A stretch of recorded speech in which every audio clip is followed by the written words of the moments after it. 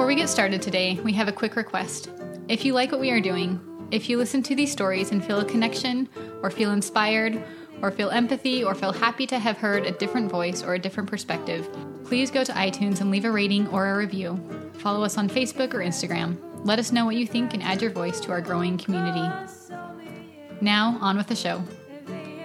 This is Cocoon, Stories of Gestation. I'm Lizzie Heiselt. And I'm Valerie Best. Today we have a different kind of episode. Usually we focus on one woman or a couple and their transformative journey into parenthood. But today we're going to turn the microphone around.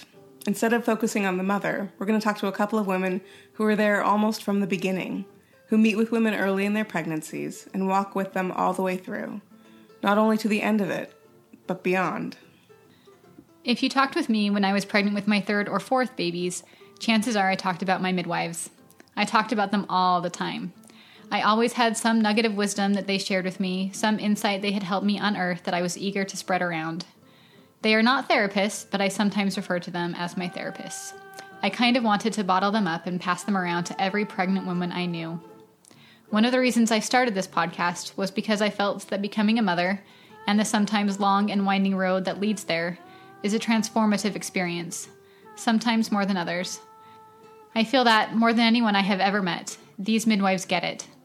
They get that becoming a mom is hard, and the difficulty can begin well before the pregnancy does, or set in much later. Their focus is not solely on the baby and the mother, but on the whole family, and doing their best to support the entire unit as they transform into something else. They are looking far down the road, anticipating any difficulties, and helping families meet them when they come.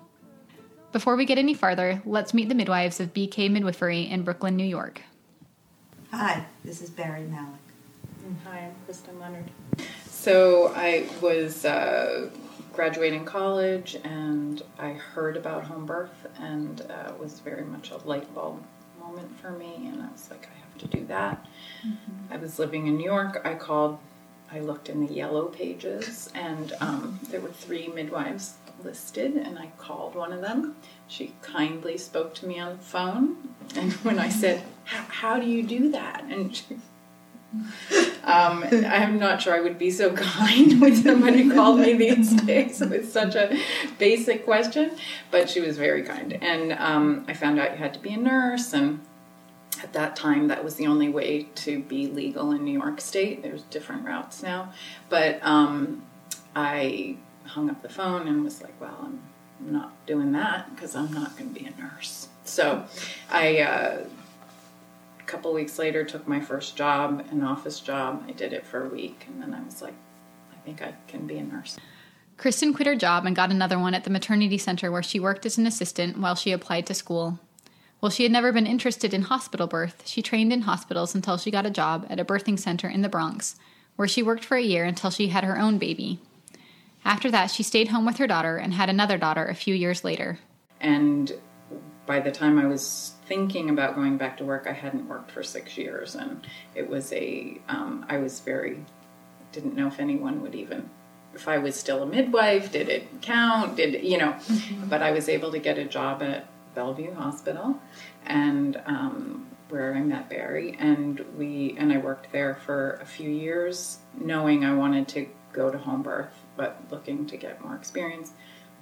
My family's been a year out of the country, and I knew when I came back I would start my home birth practice, and that was 10 years ago. So that's Kristen. Here's Barry. My history of midwifery is long, and it officially started after I had my first baby 34 years ago, in a straightforward birth at a time when people were really rebelling against hospital birth. I had her at a birthing center, and I was very impressed with the Lamaze method. At the time, I believe you had to be an RN to be a Lamaze teacher, so I started taking the prereqs for nursing school. And then I moved from the Bay Area to Santa Cruz and was exposed to home birth. And so I had my second baby at home, which was a very positive experience. And in between my second and third babies, I started taking photographs at births and one of the home birth midwives asked me if I would be her assistant apprentice. So I had my third baby at home. It was actually caught by a doctor, Shelley Sella, who had taken off 1 year of her residency to study home birth. And she was the assistant that got to catch my third baby, and then she trained me and another woman to be assistants for Kate Boland and Roxanne Potter. Barry apprenticed for 5 years before going back to school to get a bachelor's degree in nursing and then a master's and a certificate in midwifery. She worked at Stanford before moving to New York and working at Bellevue, where she first met Kristen. Then she took a year off to volunteer at a birth center in Indonesia, where, she says, she learned a lot about the value of a little Pitocin and a sterile OR. After she came back to New York, she worked at St. Vincent's until it closed, and then moved to the Brooklyn Birthing Center before moving to home birth. I worked with another home birth midwife for a couple months, started my own home birth practice, which I had for 3.5 years, and then with Kristen and I talking and backing each other up and consulting, and then I was thinking about partnership and starting to look, and Kristen opened up to partnership in March of 2015. We decided, and we started taking prenatal clients, and in the beginning of 2016 we started having deliveries together in our practice. My little boy Felix was among the first babies Kristen and Barry delivered in their practice together. Before that, I delivered my daughter Elsa with Kristen. And before that, my boys Simon and Oliver were born in hospitals. Those deliveries were my first experiences in the hospital, and where my path toward home birth midwives began. And pregnancy is, for a healthy person, might be their first interaction really with the healthcare system. People often have been to doctors or they've been sick, but to most people many people that we meet, if you say, have you ever been in the hospital, if they've had a previous pregnancy, that's the only time if they had a hospital birth. So if you had a positive, experience in the hospital, that is all good. Like, it leads you to trust in that system, to trust that particular hospital. Maternity care is the gateway for hospitals in general. Like, you're taking healthy people, you bring them into the hospital, you give them a good experience, and they're going to come back with their sick parent, with their kid who needs their tonsils out, they're going to trust that system. And when we, systemically, when we don't allow, when we're hurting ourselves and hurting the system when we don't use maternity care as a good place to create and foster and facilitate that trust. So how you go in and how you come out feeling as a healthy human being, and pregnancy is not an illness, ideally, and for the vast majority of people it's not an illness. So to come on the other side of it and to feel, many people feel disempowered, that feel things are taken away from them, do not trust their bodies. Things were often done to them that may or may not have needed to happen. And I see, and I think there's a lot of evidence, it's not just me, I think there are studies to support it and people's experiences, that then now you still are talking about a young woman on the other side of her first healthcare experience, and now she carries that into the rest of her life around trust issues around her body, trust issues in the healthcare system in general. It was a little bit of broken trust and disappointment that had me looking outside the hospital system when I found myself pregnant with my third baby. That and the fact that a couple of my sisters-in-law had excellent home birth experiences. I thought that maybe I could do it too. Maybe it would be better for me and for my family. To be honest, I wasn't sure how the midwife experience would differ from the hospital experience, other than that Kristen greeted me with a hug and a kiss when she came to my house for my prenatal appointments, and she stayed and chatted for an hour. But Barry and Kristen clarified things a bit. So when you say, how do you treat women, that word has two meanings. It means, how do you medically treat them, and how do you emotionally treat somebody? If I'm speaking to somebody who walks in and has no medical history, is a healthy first-time mom, I give them informed consent about the testing and procedures that are standard for the time period in the community. But I would approach them in terms of emotional treatment, you're going to sit and say, this woman is worried, how will she go back to work? And this woman is worried, how will I breastfeed with lupus on my meds? But it's basically the same worry of how am I going to be a good parent to my children? Mm-hmm. These worries can be pretty personal to each woman, and sometimes hospitals, in an effort to care for as many women as possible, can't afford to focus on the details. Not that they don't do their best or provide resources and support. We've heard in several of the stories we've shared how sensitive and caring hospitals are with families facing difficult outcomes like stillbirth or an unhealthy baby.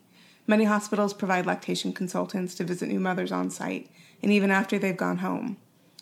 But there are limitations to the individualization of care in a place that needs to be both fair and efficient. At home, we aren't subject to institutional protocols. There are many things that happen to women in the hospital that have nothing to do with people not caring about them or people not, it's just institutional. There are things that have to happen to take care of large groups of people and make a system flow. And that may or may not benefit individual women. And at home, we can really do what benefits individual women. I'm a firm believer in Western medicine, and I happily had both my daughters in the hospital with the doctor. So before we get any further into the conversation, I want you to know that I asked. Do you think home birth is for everyone? I mean, let me separate that. Like, no, you don't. Absolutely okay. not. All right, let me just ask. Do you think home birth is for everyone? No, I do not think home birth is for everyone. Can you expand on that? Well, I think a lot about it in the context of our culture. And I talk about this a lot when people come for consults and stuff. This is not a choice for everyone. That this is less than 1% of the population who are choosing this. So the moment first of all, it's only for low risk women who meet several criteria and stay low risk. And so medically, it could be for still a vast majority of the population. I still don't think it is. Not these days, not where we are in our culture. I think that if you choose home birth, you are stepping outside of what's the norm is, and you are really you have to be a person and a couple who can withstand that as a choice. I think that culturally there is so much, the tide is so against you if you're choosing home birth, that to choose it, you have to be willing to step outside of what's normal, stand up for it. It becomes a political act, and birth doesn't need to be a political act and shouldn't be for lots of people. That is not comfortable, but whether you want it to or not, it becomes a political act. And I think it's so much about taking responsibility. In our culture, the way healthcare is delivered is from a very, paternalistic type model where care is given to people and people are taken care of. And so a lot of your autonomy is given up to that and you are taken care of, but you also get to give up responsibility. And that's pretty comfortable, in some ways, to, not have to take responsibility, especially when it comes to birth, which ultimately comes down to a life and death. I mean, you're talking about bringing new life, and in that there can be death. So people don't really want that responsibility. And so it's a certain couple who are willing to take because there isn't anyone else other than us and them to take the responsibility for whatever goes on.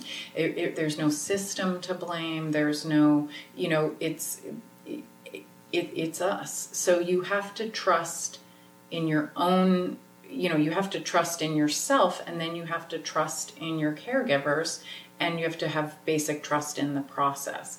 And I don't think we're there. I don't think that's what most people feel. So, and if you can't trust those three things fully, I don't think home is the safest or the best place for you. Then there's socioeconomic status. I've had women who were in their pregnancies losing their place to live, and I wouldn't necessarily advocate catching a baby at a shelter. So there are times when, the hospital's good for other reasons. But it's true. I mean, what I was thinking of, and, my favorite obstetrician was in practice. He was in practice for 30 years, and not once did anybody ever walk into his office and say, okay, what's your worst outcome? What are the risks of me delivering with you in the hospital? So Kristen and I get challenged on a daily basis in a way that the system never gets challenged. And so is home birth for everybody? It's not emotionally safe sometimes for somebody to be at home. They're much more comfortable in this culture in the hospital. So, and that, to go back, I mean, we talk about even the hospital. When I worked at St. Vincent's was an amazing hospital to have your baby, because you got treated just as well if you had preeclampsia than if you were a normal third-time mom walking in and just having a baby. It was and the birth center at Bellevue. And probably there's a lot of great care that goes on at Bellevue now. They have a great midwifery service and residents that seem to be kind and compassionate. So sometimes the hospital's a better place for somebody to be, whether health-wise, socioeconomic status, or just emotionally. Okay, so no, home birth is not for everyone. Got it. But midwifery. Is midwifery for everyone? The midwifery model of care is for the vast majority of people. It's a model that in other countries has, it is the model. I think the ideal model is maternal fetal medicine specialists who specialize in complications of pregnancy and illness in pregnancy, and then the midwifery model of care, which tries to bring a more holistic approach and looking at pregnancy from a state of wellness, not a state of illness, and then knowing when it crosses into a state of illness and when people need a higher level of care. But midwifery as a model would be much more expansive in our country. It could be than it is. I mean, right now, midwives attend about 10 to 12% of the births in the country, but that model could be expanded and better, use financially in our system and whatever. I think it's about a 70% model, 70 to 80% in countries where midwives are better utilized. Not only better utilized, but have much better outcomes. Right. Yeah. What are we? I don't know our current status, but we're pretty far down in industrialized nations for maternal fetal outcomes in pregnancy and birth, and the maternal mortality rate in America, one of the best kept secrets, is on the rise. For example, in 2015, the U.S. ranked 61st in the world for maternal health, the lowest of developed nations. While we don't know exactly why the U.S. is doing so poorly in caring for new moms, it is unsettling and certainly a cause for concern. There's no empirical evidence that shows a midwife model of care would necessarily lead to better outcomes for our country, but we asked Barry and Kristen what the ideal midwife model of care looks like. Kristen spoke earlier of the personalization of care that they can give outside of an institutional setting. When she came over for my prenatal appointments, she asked me how I was feeling, both physically and emotionally, which was not something I was used to hearing from my care providers. We would spend most of the hour just talking before she would pull out the blood pressure cuff and the Doppler machine. By the time I was ready to deliver, I felt like Kristen knew me and understood me and could support me in this transition better than anyone. A lot of it is in having that deep respect that you are meeting people at one of the most open and vulnerable times in their lives. I mean, I think pregnancy itself is an incredibly open and vulnerable time, and then birth obviously is sort of the peak of that. And so trying to meet each person where they are. I mean, what we get to do in our home birth practice that I don't think either of us had the opportunity to do in our hospital-based practices is spend time with people and actually get to know them on a deeper level, so that I think we both in the hospital tried very hard to connect with people and do what we could in the limited amount of time. But you really did have a much tighter schedule. And so being able to allow hour-long prenatal visits, the medical part of a prenatal visit on a healthy, normal woman when everything is progressing fine is probably 5 to 7 minutes. So the hour is spent on building this relationship and building trust and getting people. Sometimes people are like, it could seem like you're just chatting or hanging out or whatever, but you are, but it's you're creating a space where people can open up and you can learn about what is really going on for people. Because if you really understand what's going on for them, then you can actually take better care of them. And so it's also just being open to what people are experiencing and not having an agenda for, you've had losses, so I'm going to make these assumptions about you or these plans for you, or clearly you would want this, or that. It isn't clear. It isn't, it's you're an individual. And I also have to set down my expectations and my baggage around anybody else's issues as best I can and be open to what they need. As we were talking, I wondered why building this relationship was necessary, if it even was necessary. Did it lead to better outcomes? Was the birth process itself easier? The bottom line is what every human being wants is to be able to be vulnerable and still know they're loved. So you could go to the scientific side when a woman feels comfortable and vulnerable physiologically and she feels safe in a primal way.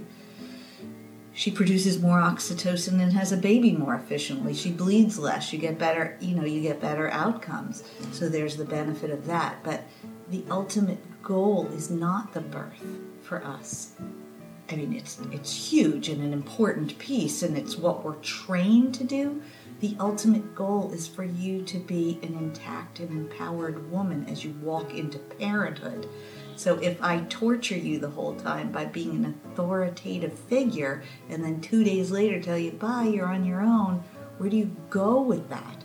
So I have to test you for gestational diabetes and help you either regain or move forward with an intact sense of self and trust. So when we participate in this, and even if you watch us participate in this relationship, the wholeness that you feel walking into parenthood is so valuable.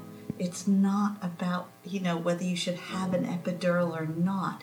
It's whether you have been given informed consent and you choose what is right for you, which may be a hospital delivery with an epidural, because I don't know everything. So it's not just about the birth. It's about helping a woman and a family and that baby come in whole. Well, and remain whole.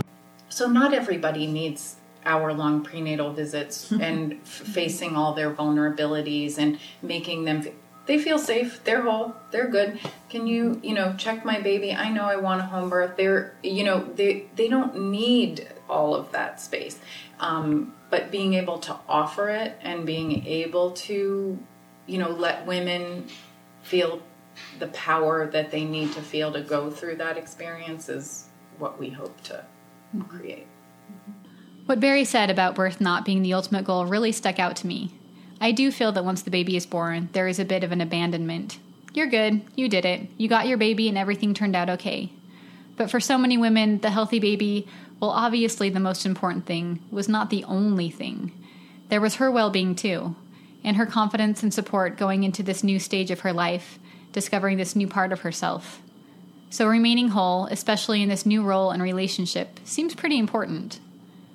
I had a lot of worries and wonders when I was expecting my third baby, about how our family would adapt, about whether I could be a good mom to a girl after having had 2 boys, about anything that had nothing to do with my body, but everything to do with my mental and emotional and spiritual state. Those were things I felt like I could talk to my midwives about, and they were interested and concerned and wanted to help me find my footing, or at least a place to rest as my due date got closer. But even my mental and spiritual state was just another piece of the whole that my midwives helped me to be aware of. There was the family context as well. How was Micah feeling? How was the relationship between the two of us? How were Simon and Oliver feeling about the baby? And did we anticipate any tension or problems there? Even my relationship with my mom and sisters. It's all connected. Having a baby isn't just this physical process. It's so it's allowing space and maybe pushing people to look at what else it means in their lives. It's not just whether you grow a baby and it comes out. It's like, what is it doing to your family system? What is your relationship like with Micah? How is it impacting that? Babies come into a full context, and that's one of the amazing things about taking care of people in their homes is you get to see them in their context. You get to understand them better. I mean, sometimes postpartum, when grandparents come, and that I'm woken up even more to how, even though I've known them in their home and I feel like I know them, I still only know people. We exist in such a larger context, and understanding somebody's full, we can't, fully, but it's trying to support them to look at it, even if I can't look at it with them, support them to think about what it means in their full context. I can't tell you the number of times either one of us or together have talked to women who have never processed their birth experience. They're in their late 50s or early 60s, and even their daughter might not know what her mother went through. And so we have the time and space to help families as a whole. A lot of men will say, I talked to my mother about my wife's miscarriage. I never knew my mother had 3 miscarriages. So it of course, when you were coming to see us, it was all about you. But it can be really expansive also, and that's what we have the time and space to do, not just touch that women, but maybe even touch the whole family. At this point, I was wondering about those situations that are really traumatic. I've talked about this before, but my first birth ended up being an unplanned C-section, and on the whole, it was pretty traumatic for me. The second was a hospital VBAC that I felt really empowered by. But what do you do about the trauma that's already happened?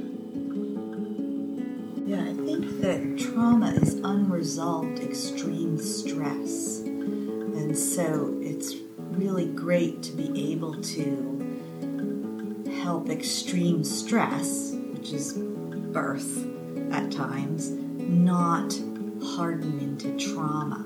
So it's not just about helping people with trauma that's already sitting there, but also not creating more trouble that they have to be burdened with, and the chance to not carry that baggage forward, to just be in that moment and whatever unfolds. And for the baby too, allowing babies to come in even if they experience some extreme stress. Like a baby will come out and doesn't breathe right away, so I do a neonatal resuscitation, get the baby, jump start. Occasionally a baby needs a jump start, and then that baby needs time to process that experience. And I've seen babies kind of come out and be a little stunned after kind of a challenging birth, and I see sometimes a baby that had a little trouble breathing, maybe at the 15-minute mark, wake up and go, oh, okay, I was born. And giving space for that can be really absolutely wonderful, not hardening extreme stress into trauma. Barry said during our conversation that you aren't brave for having a baby, you're brave for having a second baby. And I'd like to add, or a third or fourth. Not that it is necessarily bravery, but perhaps a hopefulness and a hubris that you can handle this because you've done it before. Now, longtime listeners of the podcast may know that it took me a long time to get pregnant with my 4th baby, Felix, and that I had several miscarriages along the way. I've met some of Kristen and Barry's other clients, and I know that many of them have similar stories of loss and struggle. I wondered how they approach those situations. Some of it goes back to what Kristen talked about earlier, about meeting people where they are and about setting down her own expectations about what they might need or want and actually listening to them so that she knows what they need or want. But there is more to it than that. Keeping that kind of stress from hardening sometimes requires being open to more than we can see. Well, how do I know it isn't your path to have had multiple losses? How can I judge that? Like I want to save you from it as a healthcare provider, so I want to do everything in the next pregnancy to make sure that you don't have a loss. But even loss, I don't know. I mean, you hire me so you don't have loss. My whole inner gestalt as a midwife is for you not to lose anything, to be harmed physically. But the minute you become pregnant, you've opened your heart to loss. Mm-hmm. And so the spirituality helps me walk with that. Gives me, in this litigious society, perhaps some grounding that things are bigger than I know. It's our culture of perfection and litigation, and that has added, our cohort has added to the insanity of what goes on in maternity hospitals. So there's little room for spirit and individuality there. Mm-hmm. So again, we come back to being lucky to be able to practice that. There's some part of me that feels a little in this culture, vulnerable or scared to say it, but the spiritual part of this is as valid and important as the scientific part of it. That's the wholeness. Mm-hmm. So, I'm not going to go to spirit necessarily if somebody's having a postpartum hemorrhage. I'm going to go to bimanual compression, clot removal, and meds, and an IV. But, extreme in normal birth is so rare that, how do I approach Lizzie in pregnancy? I make sure that you have the informed consent about a sonogram, but spirit and knowing is so essential in diagnosis and guidance as a healthcare provider. I mean, it's so funny because the more I know, the harder on a spiritual level midwifery gets. What is this baby coming to teach me? Uh-oh, what's my spiritual lesson today? So the spirituality of it is so unknowable, but so wonderfully a part of what we do. Being able to share that spiritual side of the process, or to discuss it and acknowledge it, is a big part of being vulnerable. But the thing is, being open to the spirituality of life and death and birth can create a fuller relationship. It opens hearts up on both sides. Barry and I discussed this at an appointment that was particularly vulnerable for me. So I remember specifically after finding out that Felix was a boy, and I was not quite there yet. and you had asked me something about, did you have, if there were any other experiences, or I don't know if you even asked me if I had a dream or anything, but I did have a dream. I didn't remember it until the end of the visit, and I was like, oh, I did have a dream a few days before my ultrasound, and I had been sure that he was going to be a girl. But in this dream, it was, the baby was going to be a boy, and I came away thinking, okay, I have to keep an open mind. I didn't feel like it was necessarily prophetic, but I should keep an open mind, that maybe it could be a boy. And still, when I talked to you, I was not there yet. So, you said something about what a gentle soul to come and tell you, in that gentle way, to prepare. And I remember that. I remember you telling me about, I think your third daughter, you have 3 girls, right? Oh yeah, I remember this conversation. And when she was born and you realized it was another girl, and you were really disappointed because you felt like that was not what anybody wanted, I guess. Well, that's so interesting. This is very topical for me right now. Talk about being vulnerable. The reason I remember this is because I shared with you, I didn't go for sonograms almost 30 years ago. And my husband at the time really wanted a boy, and his family teased him. He's not man enough to have sons. Like, it was, America's version of what a good something. Anyway, and we wouldn't be good enough unless I had a boy, and we had 2 daughters. And I asked for a dream for the baby to tell me, and I won't get into the dream, but she came and said, "I'm your daughter if you want me." And that was around maybe 18 weeks. And so I gave birth to her. And of course, the photography wasn't there. Somebody had come with a video camera, so I get to look at the birth where I have a little disappointment on my face. But this is part of my resume for pre- and perinatal psychology. And I was very disappointed. But not because I had a boy. And the reason I know this is because Sophie, who's my 3rd daughter and one of our 2 birth assistants, asked just recently, when I was talking to her about my side of the experience, she said, "But did you want a boy?" And then I was able to say to her, which was really healing, "No, I just wanted your father to be happy. I didn't care whether you were a boy or a girl." And that was hugely releasing. And so I remember having that conversation with you, that your son, like my daughter, would give us a little heads up and help us on our journey. Even if you don't know,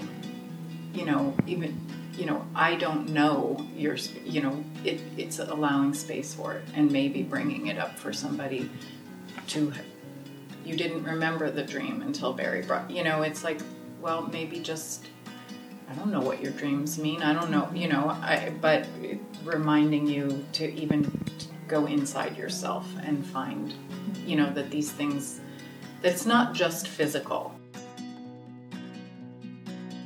This is what I like best about the midwife model. The idea that what they want is what you feel is best, most right for you, even if what that is takes you away from the midwifery model of care.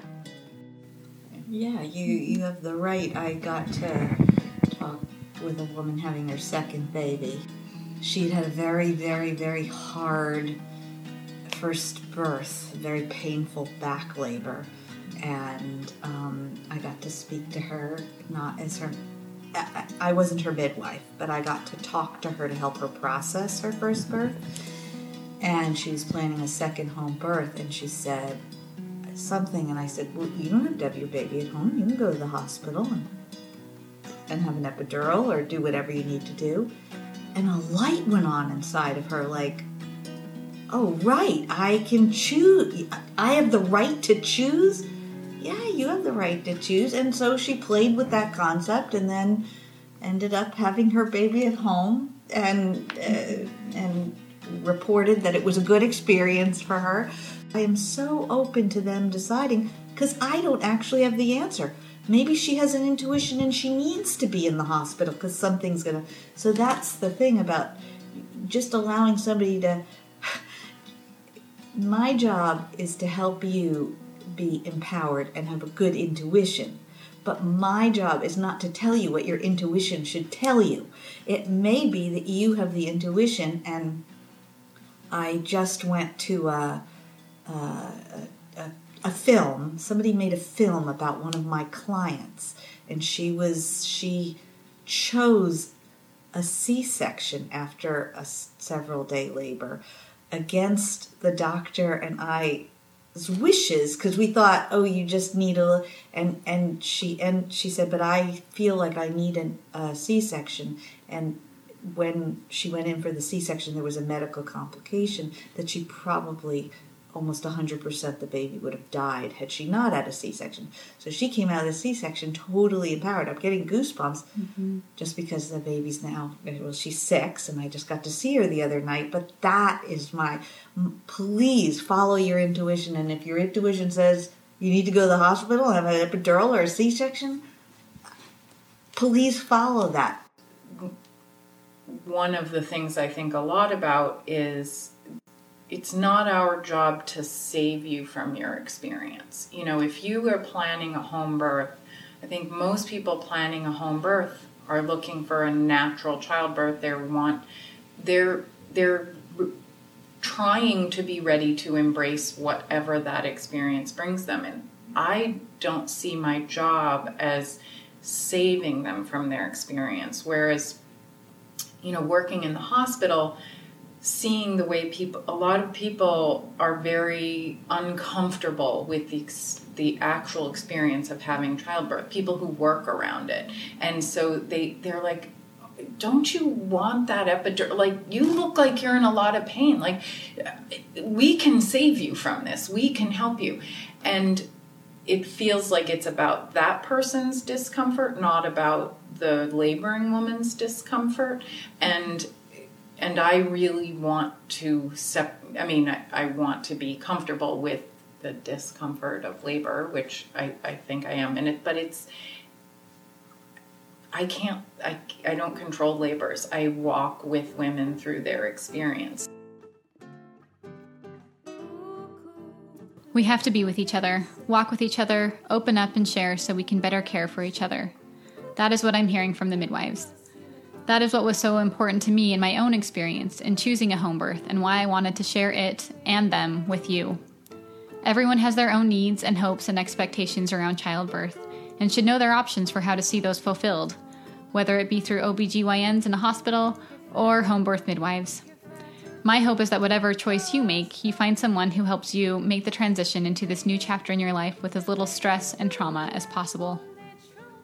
We are deeply grateful to Kristen and Barry for taking the time to talk with us. We hope you've enjoyed listening and that you've learned something new and that you have something to think about going forward. If you have any thoughts you'd like to share, please let us know on our Facebook page, facebook.com/Cocoon. Wait, do I have to say that? They can find us. Yeah, you can find us. World Wide Web. HTTP. If you have any thoughts you'd like to share, please let us know on our Facebook page. Thanks to all of you for listening. Thanks to producer emeritus Ryan Barnhart and musicians Ben Howell, Ellen Barnhart, and Tyson Schenk. And thanks to Micah Heisel, who once slipped on a banana peel and was immediately recruited for the men's Olympic gymnastics team.